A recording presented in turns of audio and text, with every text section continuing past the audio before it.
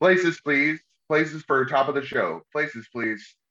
Welcome to Waiting for Places. Hello. That's it. That's the welcome. I'm so excited you're here.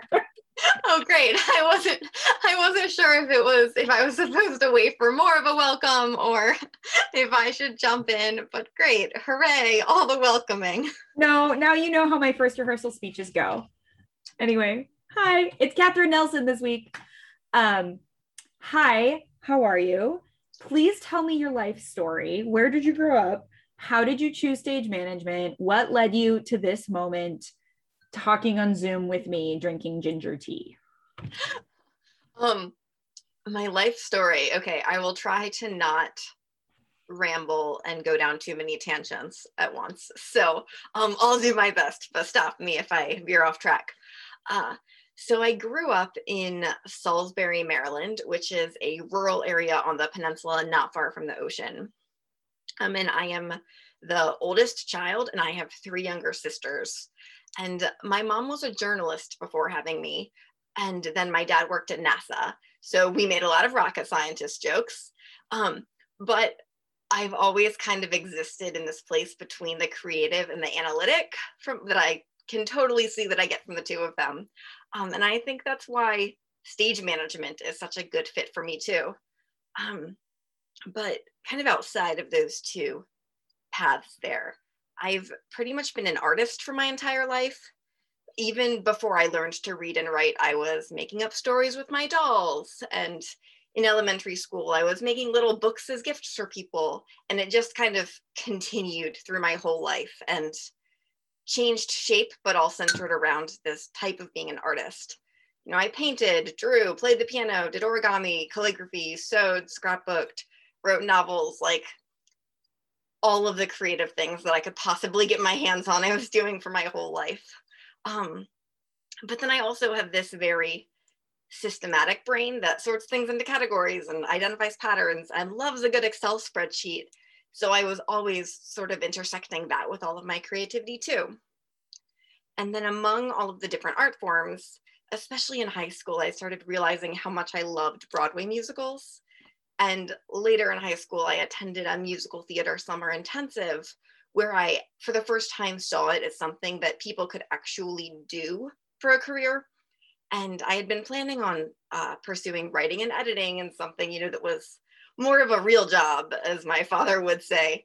But I changed my trajectory, went to school for theater, and pretty much from the first class that I took, my professors very quickly pegged me as a stage manager, and it ended up being a really good fit for me. So. But I know that you're also a costume designer.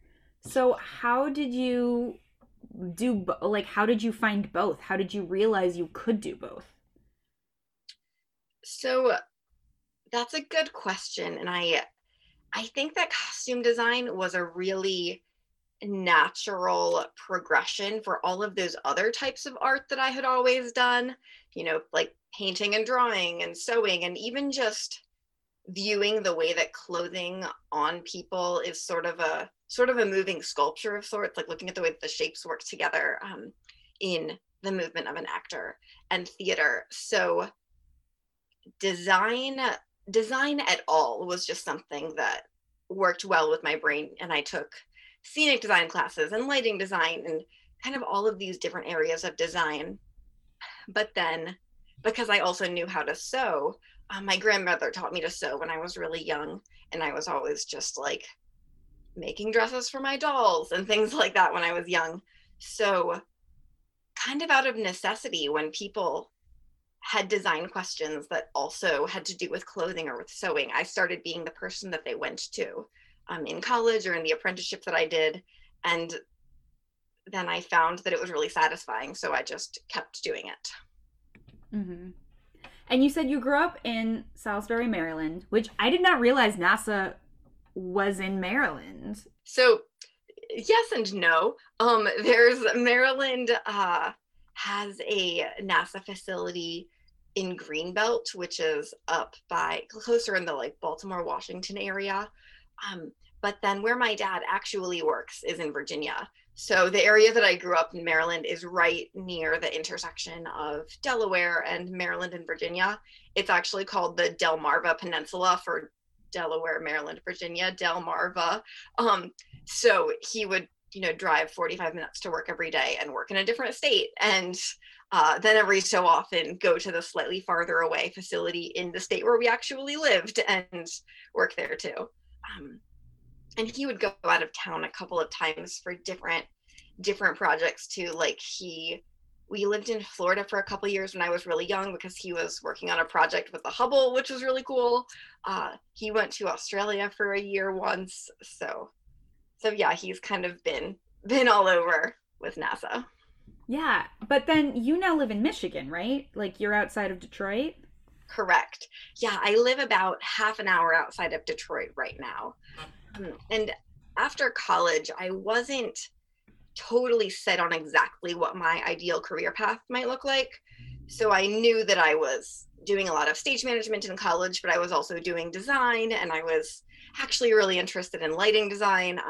So I was kind of doing all of these different things, and I didn't want to give any of them up yet, but I knew that I wanted to work and get professional experience. So I applied for a number of apprenticeship programs. And the one that I was most excited about was here in Michigan at the Purple Rose Theater Company, because they do a lot of new plays and new play development. And so I think I mentioned earlier that I used to write a lot of novels and whatnot, and that I have always loved writing and books. And so new plays have always been my favorite. So when I was accepted for that program at the Purple Rose, I moved to Michigan. And then after, I ended up being in the apprenticeship program for 15 months, I think. And when I completed that program, I was hired back as a costume designer, then got a job elsewhere as a stage manager, and just kept working. And now in non-COVID times, I've been the resident production stage manager at Detroit Public Theater for a few years. So I work quite a bit with them. And that's been a major thing that has kept me in Michigan. I hate the winter. I'm always cold. I hate driving in the snow, but I love the work at Detroit Public. And that's something that has really kept me here and let me put roots down. What is special about the work at Detroit Public? Because I was going to ask you what drew you to Michigan, what kept you here, and it's like, it sounds like it's just the work. It's not Michigan itself. I will add the caveat that I have found that this area where I am in the Detroit area has a lot of things that I love, except for the cold.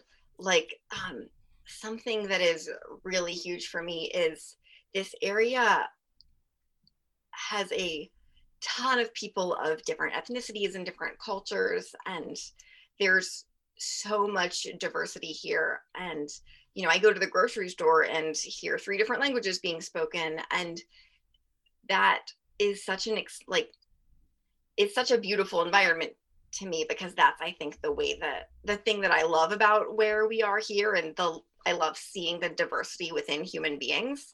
And so then, it's even exciting then also for little things like I can pick which Indian grocery store I want to get the spices that I need and things like that. So just the beautiful type of humanity that I see represented here is not necessarily something that I have seen in every other place that I've been to. So that's definitely something that has been a reason that I wouldn't want to leave or wouldn't want to go to somewhere that didn't have those things. But Detroit Public Theater, I do really care about my work with them.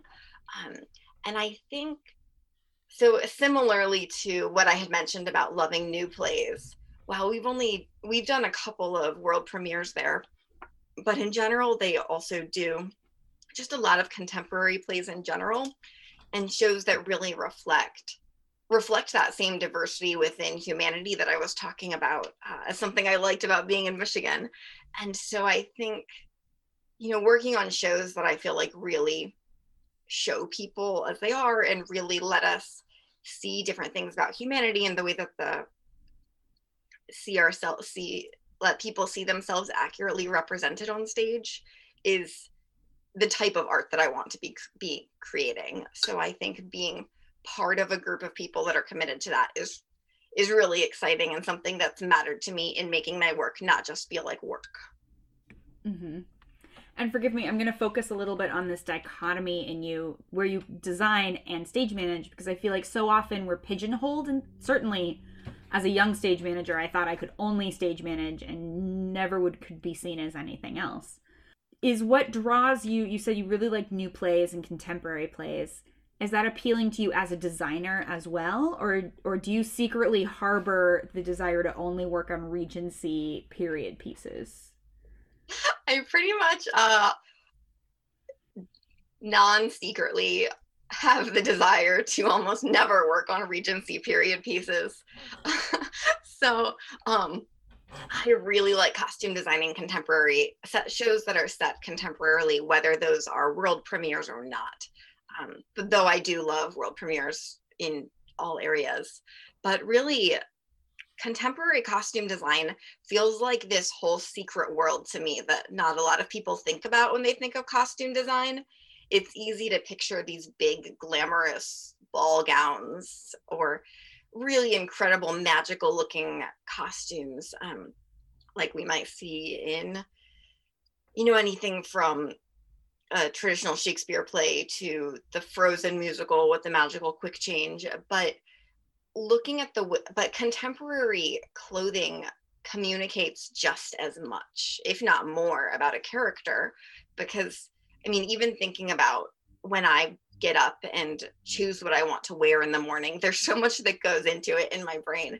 And so tapping into that for each character in a way that doesn't make the audience think that I tried to put the right thing together, but just accepts it as something that belongs in that character's closet, is like this secret way of communicating information about a play that is really satisfying to me to put together.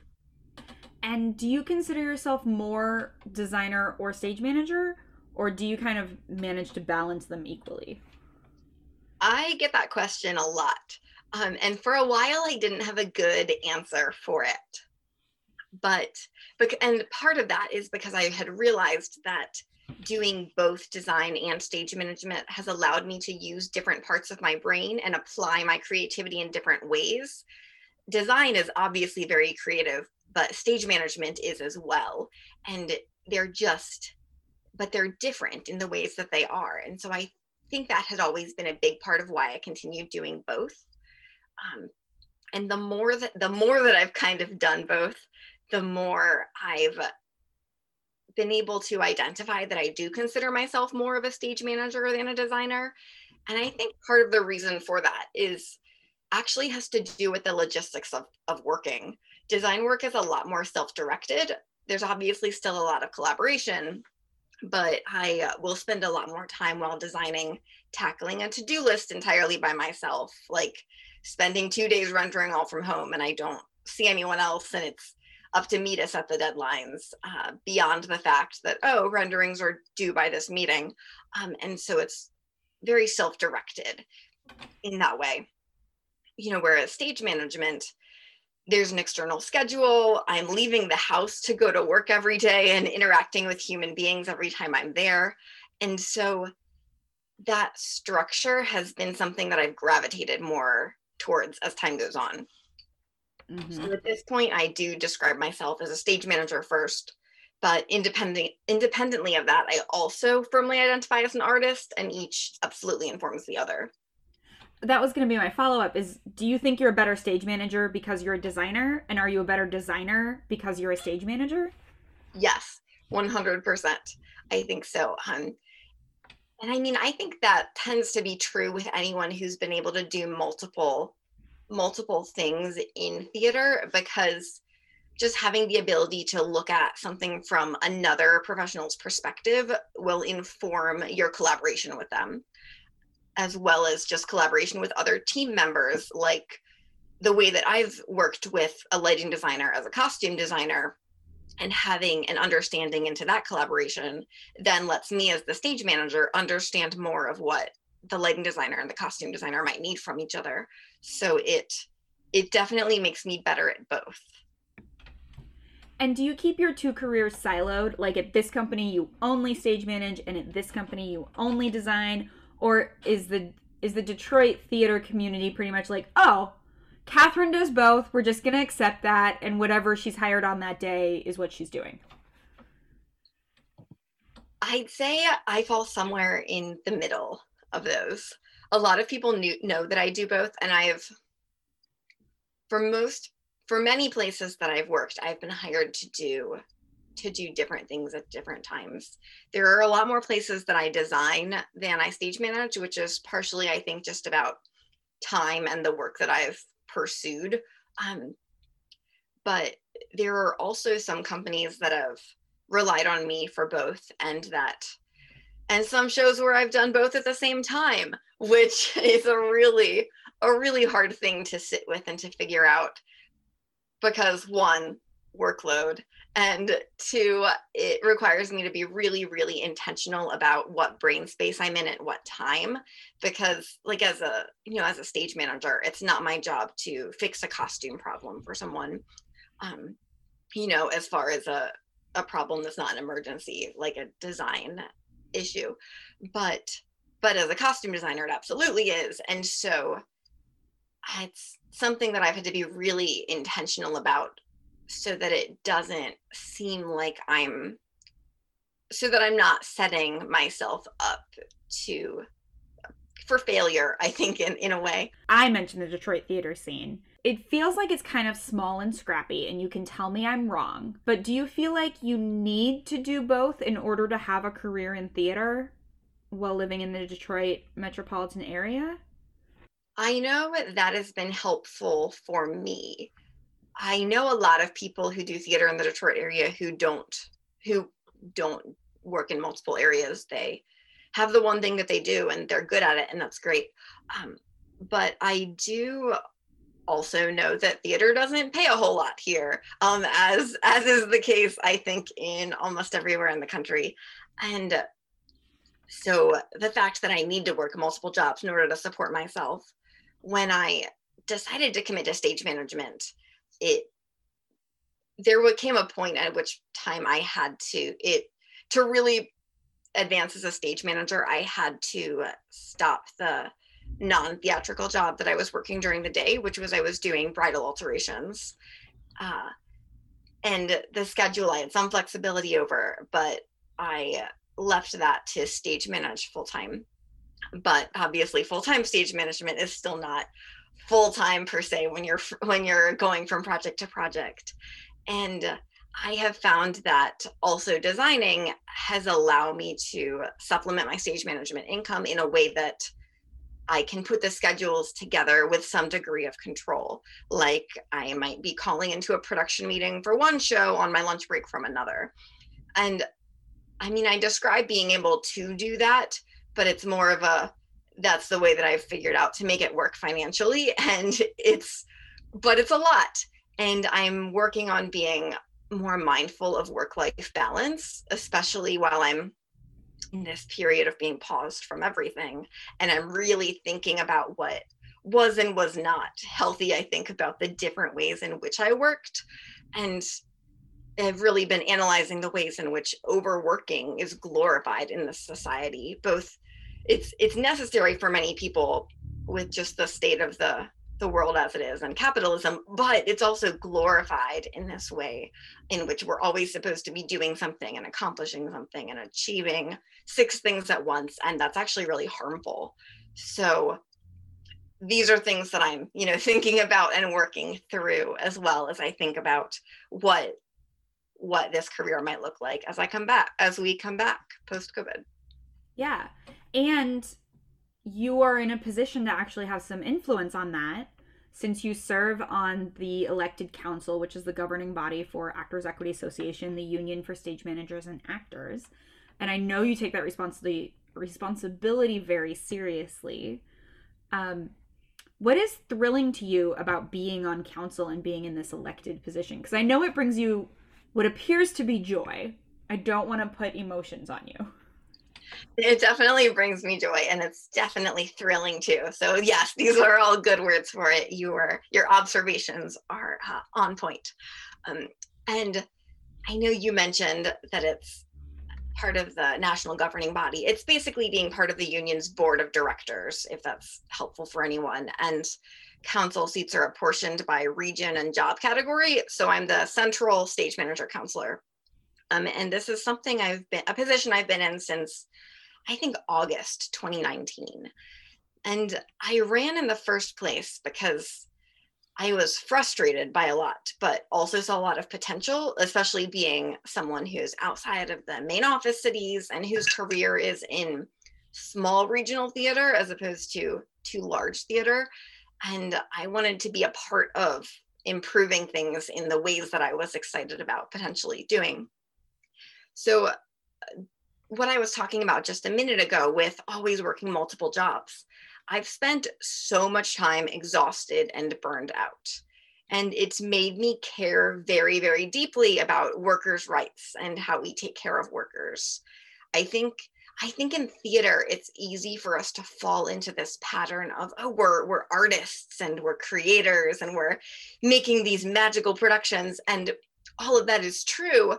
But in doing so, it's easy to lose sight of the fact that we're also workers and theater is a job. And right now, the fact is that I and many people have to work multiple jobs to pay our rent and our bills. And that's unfortunately common. And it also ties into huge issues in this country, like income inequality. And so something that's exciting to me about being on Equity Council is uniting stage managers and actors, not only as artists, but as workers, and figuring out how we can improve all of our lives as workers and tapping into the solidarity that makes us strong.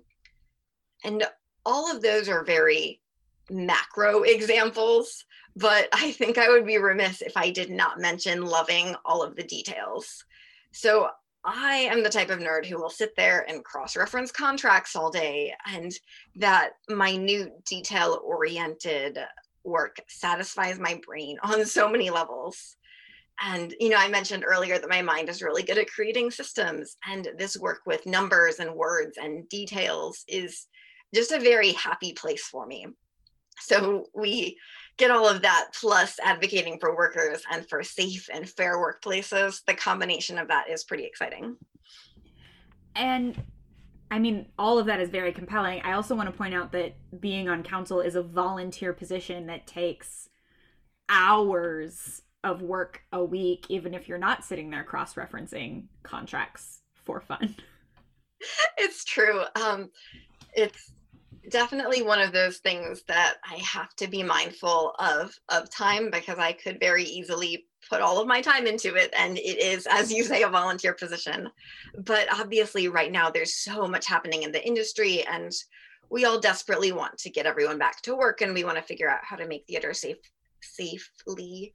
And so there's so much to work through. And then there's also the very real issues that so many of our workplaces are not safe from discrimination and harassment. And there are so many real tangible things that we have to work through to make our workplaces safe on every level for people. And so it's a lot of time for folks right now, because there are so many big things that need working through. Mm-hmm. And you mentioned discrimination. The We See White American Theater Mans definitely laid out some things that needed change, that demanded change. What I like is that you identified all of us as workers. And I think the demands also identified us as arts workers, saying this is a workplace. What are the employers going to do? These are the changes we want in our workplaces to make us feel safer and able to do the art that we all want to do, which is why we went into this business. How are you planning to incorporate those demands as a stage manager, as an equity counselor, as a costume designer? Like, where do you see in your life the ability to enact change? Yeah, so the We See White American Theater Demands are such an incredible resource, because they're basically a roadmap for here are all of these things that you need to incorporate and do to make your workplaces safer and more equitable. And thinking about kind of the intersection of all of those three different things in theater that I do, the stage management and design, and then advocacy on Equity Council, humane scheduling is definitely a tangible action item here, as far as eliminating harmful practices like rehearsals that have a 10-hour working period within a 12-hour span of day, or working 6 days a week as a matter of practice in combination often with those 12-hour days. And in stage managing at Detroit Public, I've actually advocated for and utilized 5-day rehearsal weeks and tech processes without 10 out of 12s already for a couple of years now, but which is great. But often I've realized that I've framed it as a practical choice for directors or producers. You know, I've talked about productivity in a way of maximizing time, and because we never accomplished anything in the last 2 hours of a 10 out of 12 anyway. So I've framed it in this mindset of how it serves the producer or the director. And so something that I've realized I can do better, especially in reading the We See a White American Theater demands, is actually not only speaking up about the wanting to eliminate these practices, but speaking up about why these practices are so harmful and how exactly they're steeped in white supremacist culture. So that as we create new schedules, that we're actually addressing the root of the harm. We're creating structures that actually allow time for creating work, for letting people be human, prioritizing our caregivers, for supporting people of all marginalized identities. And being intentional about this is definitely a way that I'm seeking to incorporate the demands from every level, whether that's looking at our contracts and equity policy, or my work as a stage manager and shows that I have some amount of input into the schedule. And something else that I realized is, while I've advocated for these things at Detroit Public already, I haven't spoken up as passionately about them in the same way for shows at other theaters where I was designing or where I was freelancing. And that's something I want to change moving forward too, because it's important for me to not just to speak up about these things in spaces where I'm comfortable, but also where I'm not as comfortable. And kind of related to this, there are parts in the demands as well about just actually allowing time to work and create art that don't tie directly to those two things, but not rushing through everything in the way that we have commodified the creative process, which just ends up using people for art. And, you know, I think I really have the responsibility now to interrupt that process of rushing, both when I see it happening in my own work and when I see it happening in collaboration, because it happens all the time. And that's true whether it's explicit, like seeing BIPOC collaborators' work being rushed through, or them not being given equitable time and platform to share, or whether it's implicit, like the tendency to use shortcuts and apply the same structure to every project. And I think especially as a stage manager, as someone who is often watching the way that other people are working and the way that they have time to share or not to share, and who's able to participate and who isn't speaking up in a room, which I think is always important to look at and to analyze. You know, interrupting those explicit and implicit behaviors are things that I can do beginning now too. I mean, it's not just in the rehearsal room, but it certainly applies there. And something else that stands out to me, especially as a costume designer, is I am so used to being told that there is no money for hair and makeup professionals, which often results in this whole design area being overlooked and producers expecting actors to do their own hair, provide their own wigs, etc., without extra compensation. And this especially weighs heavily on BIPOC performers. Or if they have arranged hair and makeup assistants, then the person that the producer has brought in isn't fluent in working with different hair types and skin tones. And hair and makeup design is so closely connected to costumes. So all of these items and the demands about providing necessary hair and makeup support and products, qualified and knowledgeable stylists, compensation, etc., are ones that I can make sure that I speak up loudly about on shows that I design, especially since it connects so closely to the design areas that I'm working on too. So that's something else that has been really meaningful for me to really identify ways that in which I can do better speaking up. And that connects with equity as well, because that's something that we need to make sure is a contractual protection for performers. They need to know that when they're hired, that they're going to be taken care of and they're not going to be expected to do extra labor for free. Mm-hmm. Absolutely. And I know that certainly in smaller not-for-profit theater, everyone wants to give as much as they possibly can to make the show a success, because there just aren't usually as many resources. But it's balancing wanting the show to be a success with how much people can actually have to give. 100%.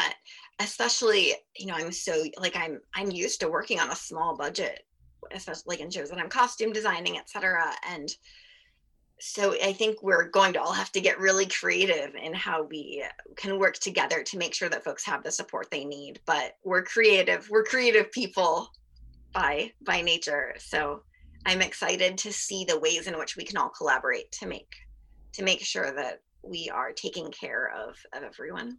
Mm-hmm. And how have you been collaborating during the Great Pause? I see lovely houseplants in the back, so I'm just impressed that you have kept plants alive for the last year.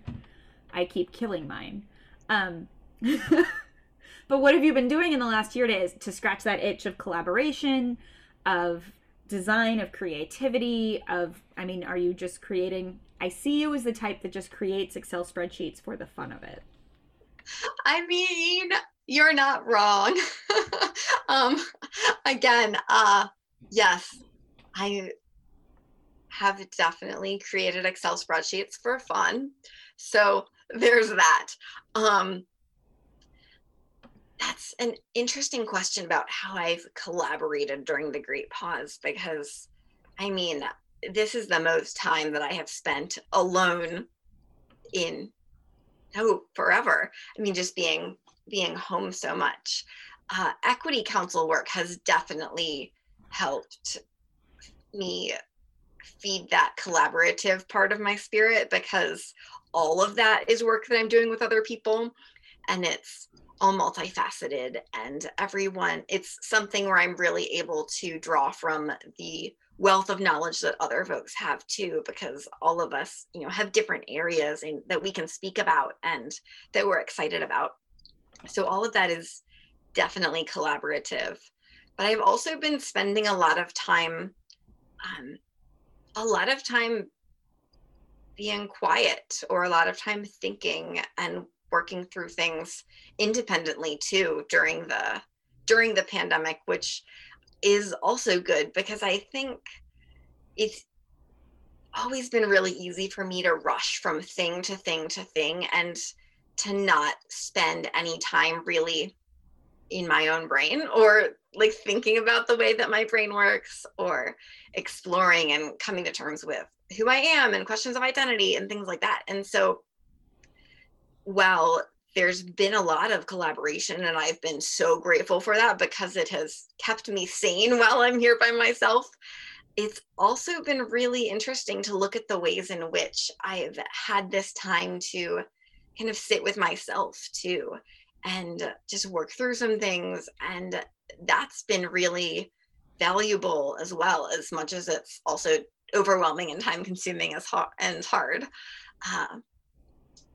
So it's it's a large variety of things, I think, between those things that I do that are very active, and then things that I do where I'm just really thinking and working through a lot, and learning the way that my mind works. It's just been really helpful, and definitely informs the collaboration too, because then it lets me show up better in those spaces, because I'm understanding myself better.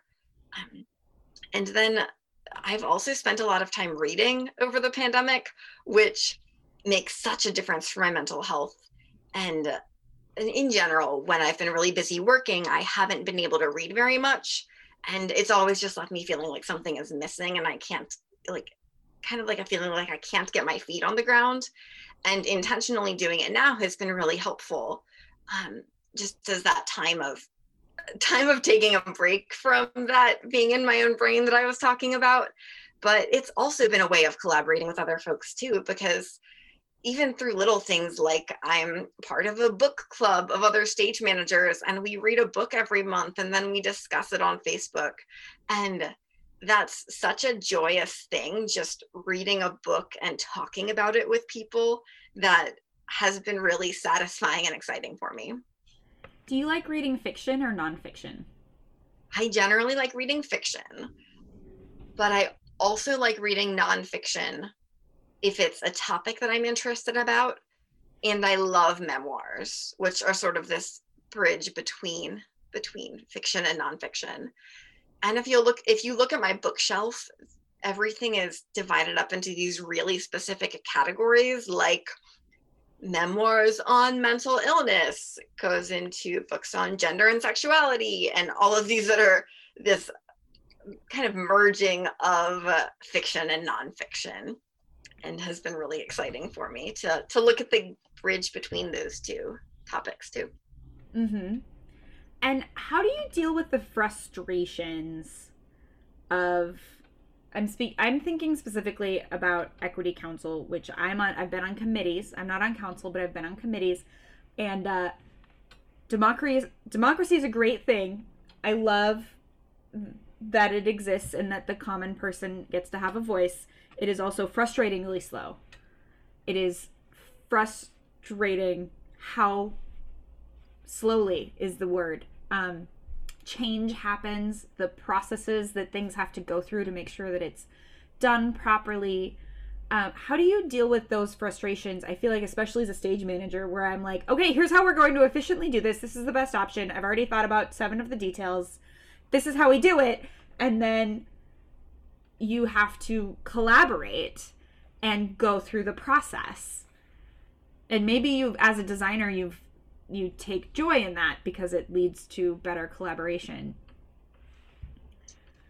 I mean, these are really good questions, and these are certainly things that I've thought about that are frustrating too, because you really tap into many things that I've thought about with being so satisfied by democracy and letting people speak up, but then also getting excited and wanting all the good ideas to happen right away, because we can just make things better for people.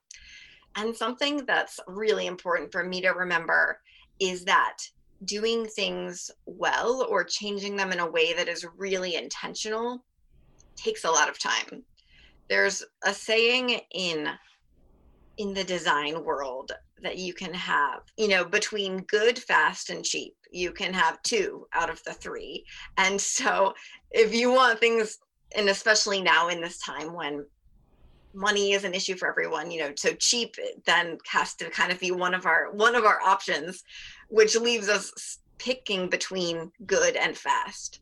And as much as I wish that all 3 of them were feasible, the sad reality is it's kind of a balancing game, more than I would like it to be, between wanting to do things quickly because we know that there are issues to make people's lives and work better, but then also acknowledging that doing things well takes time, and we will do better work if we give everyone permission to take that time. And that really ties into what I was talking about earlier too, with thinking about just the way that we work and the way that it's so easy to rush through things and try to get everything done right away. And that moment of letting ourselves take a breath and pause and think about what we're doing or be mindful is actually, it just makes our work better. So it's definitely a balancing act between all of those things. But work, in my experience, work that is rushed through really quickly then often has to be redone because it wasn't done properly or effectively. So it's wanting to split the difference, to work as quickly as possible, but also not set ourselves up for failure and repeating the process again in 2 days. Yes, true. Nothing annoys me more than having to do something a second time. Absolutely. So you have admitted that you are a nerd about Excel spreadsheets. and that you are a nerd about contracts. What else are you a nerd about? And you said you like reading memoirs. Like, what other facets of Katherine Nelson are there?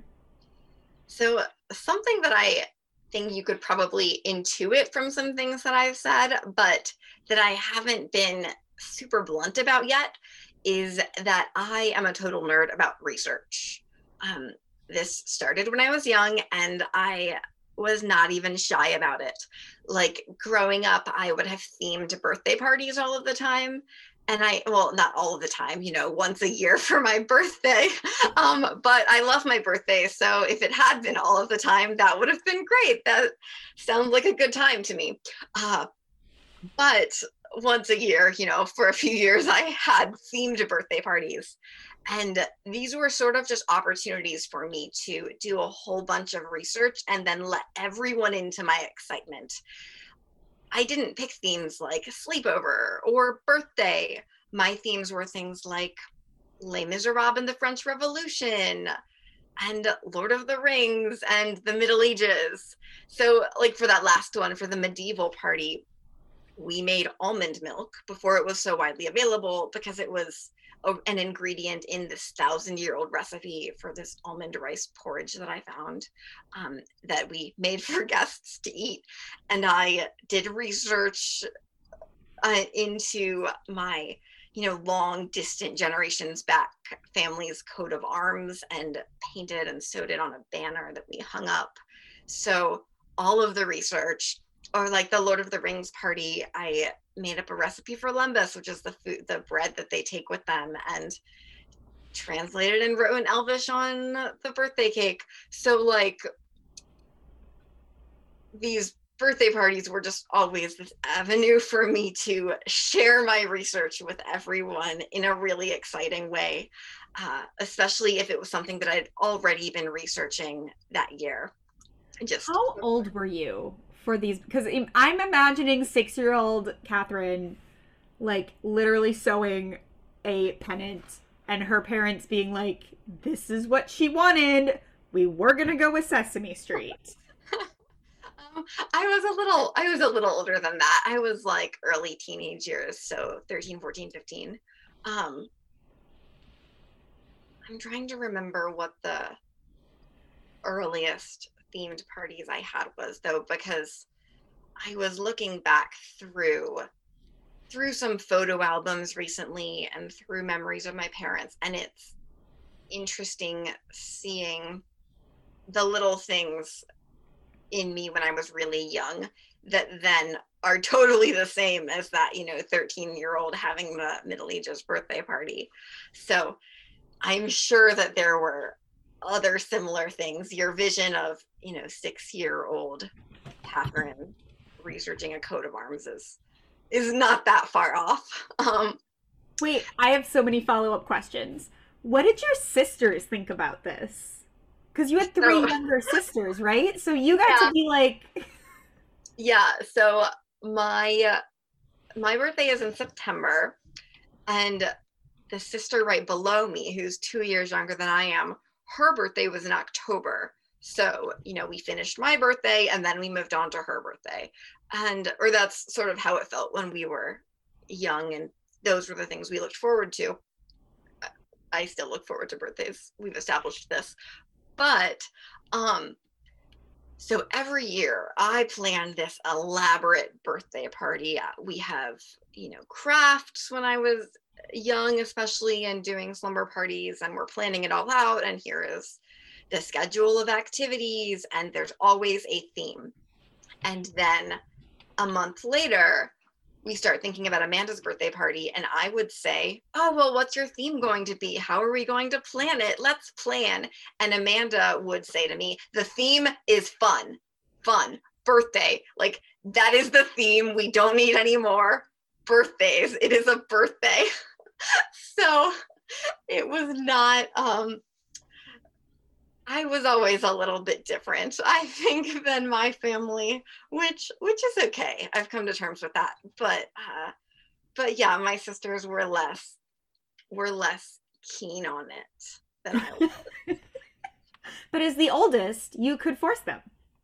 It's true. And I totally forced them to do a lot of things, like I would write plays based on books we were reading for school and give them all roles and make them perform them in the living room with me, or reenact Sound of Music on the staircase with the So Long Farewell scene, and they're all leaving and we're doing it on the stairs and I'm directing and in the thing and writing all the dialogue and just sort of telling them what to do. So they had to go along with some of it for sure. Oh yeah. Yeah. Next follow-up question. How old were you when you read Les Mis by Victor Hugo? 14 maybe. And I remember it because, and I knew the musical already and I loved the musicals. I still love musicals, but reading Les Mis in its entirety stands out to me as a memory because my family would go on vacation every year to the beach with my dad's side of the family, and everyone would chip in and rent a house together, and each family would take a night cooking, and we would just all spend time together and hang out on the beach. And I am someone who has just always been reading every chance they get. So, every time we went anywhere, I'm taking my book in the car and reading with me, or, so we have 5 minutes before we have to leave. Great, this is time to read 3 pages. So I would always take this whole backpack of books with me on vacation to read, because a week at the beach was just a chance to read and do nothing else for 7 days. And so it was one such year that I took Les Mis with me to read it on vacation. And my family was all laughing at me because I'm carting around this, 1,200 page book back and forth from the beach every day. But I read the whole thing that week and other books besides. So it was really exciting to me, even if my family gave me a hard time about it. And I bet you didn't cheat. Because I also read Les Mis when I was 14, 15. I skipped the Waterloo section. I was like, sir, this is redonkulous. I am moving on. I definitely feel like there were probably sections like that I skimmed. And I remember having to read Moby Dick for school, and that was one that really stood out to me because I was like, why are we taking 40 minutes to talk about whale blubber? I lost track of the story. Let me just skim through all of this exposition that isn't really relevant. But then adding to that, there was also always this sense of betraying the author if I didn't actually read what they wrote. And authors have been something else that I've been a nerd about too for my whole life. And so I think there was always a bit of a balancing act between reading quickly through things that weren't as integral to the plot of what I was reading, but also making sure that I didn't betray that person who had spent so much time lovingly crafting this work of art that I was holding in my hands. I love that you've always had a soft spot for the creators in your even, young formative Catherine. Yeah. What brings you joy other than reading Moby Dick? Well, yeah, so reading books that are not Moby Dick do definitely bring me the most joy, I think. And even thinking about that, I know you gave that example, but sometimes when I finish a book and I'm not ready to leave the characters behind, I just start it again right away because I'm not done with it. I'm there and it's bringing me joy. And something you called out earlier, but that we haven't talked about in detail yet, is houseplants. So there are a few, so this is a podcast, so everyone can't see behind me, but there are a few of them on the bookshelf behind me, and I'm in the basement, so it means that I have a grow light here because I like having plants near me, but they like sun. And I have quite a few, but I've gotten more during the pandemic, and now there's a bit of a joke between my spouse and myself about, well, at some point we're going to run out of horizontal surfaces to put the plants on, so I need to rein it in a little bit. but they do just bring me a lot of joy, and they look interesting, and they require some degree of care, but also not something I have to do 24/7. That can still bring me joy when I see them. My favorite plant right now is what's called a ZZ plant. It is a type of a small tree, actually. It is not behind me, it's too large.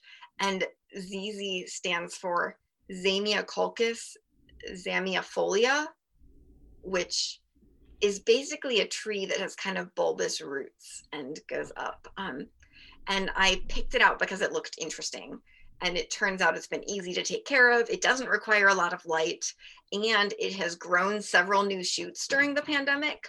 So seeing it change and seeing something new has just been a satisfying change in my environment that has made me smile. And then I still love musicals. I touched on them a little bit, but like singing along to a good musical theater soundtrack brings me a lot of joy. I, can't promise that I'm very good at it, but I love just the story within musicals, I think, and hearing that in songs. But there's also something that has a lot of momentum about a song that also tells a story. And especially the contemporary musicals, I know, shocker, are ones that are really satisfying to me and bring me a lot of joy. All right, I'm going to make you talk about cooking because I know that you love your spices. I know you love your food. I do. So yes, I love to cook, which is funny because many of the things that we have talked about, I've been like, oh, I love this now, and I also loved it when I was 5 and 10, and you can see this whole path through my life, and I'm basically the same person now. But cooking is one of those things that was not like that. I hated cooking when I was growing up. And I think part of that is that it was established this really gendered thing growing up. It was like, well, it's my mom's job to cook, and that kind of notion of patriarchal gender is not something that I am really interested in. So I pushed against it. But then at a certain point, I moved out. I was living by myself and discovered that if I really wanted to eat, I had to cook. And that feels logical, a good life choice to make time to eat regularly. So I started cooking, and then I discovered that it was actually something really creative for me. And I love food that has a lot of spices and that is really flavorful. I love Indian food and Thai food and anything that uses a lot of spices and a lot of different flavors, not just in a like blatantly spicy way, but in a here's the depth of all of these different flavors that are present within this thing that you're eating. And that's just really something that I enjoy. And so the more that I started experimenting with it, the more fun it was to kind of create all of those things and to play with the levels of spices and different recipes. And now at this point, I have a lot of cookbooks because I like to get inspiration, but I don't cook from recipes very closely. Even when I follow a recipe, I'm more like looking at the ingredients and the type of flavors, and then I just kind of run from there. I cook kind of like a jazz musician is the way that I use spices. Like I don't measure them. I go by my feeling for what feels right. And it's something that is really satisfying for me in a creative way, but then it's also satisfying in the sense in which I need to eat food to stay alive. So I might as well do that too. So yes, all the cooking. And then I should also mention that I follow a plant-based diet, which is basically vegan. So I cook a lot of vegetables and I put a lot of spices on them. And I like exploring new ways of using things that we have thought about and always treated in the same way. Mm-hmm. Yeah. Well, thank you. Thank you so much for spending this time with me. I'm going to end it there, but thank you, Catherine. Of course. This was so much fun. Thank you. This was the second episode of Waiting for Places, a podcast highlighting stage managers living and working in the central region of the United States. Thank you for listening. Please rate and review this podcast wherever you listen to it. It will help other stage managers find it. Also, make sure to click subscribe so you can get new episodes when they drop. This podcast was presented by Ethical Rioting Productions. I am your host, Katrina Herman. This week on Waiting for Places, you heard from Catherine Nelson. The stage manager calling places was Fredo Aguilar. This episode was edited by Katrina Herman with graphic design by Nicholas B. Paluha. A huge thank you to Morgan Zupansky, Chris Laporte, and the rest of the Waiting for Places think tank.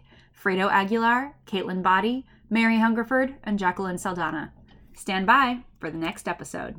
Thank you, Final Places Call. All right, folks, let's get this ball rolling.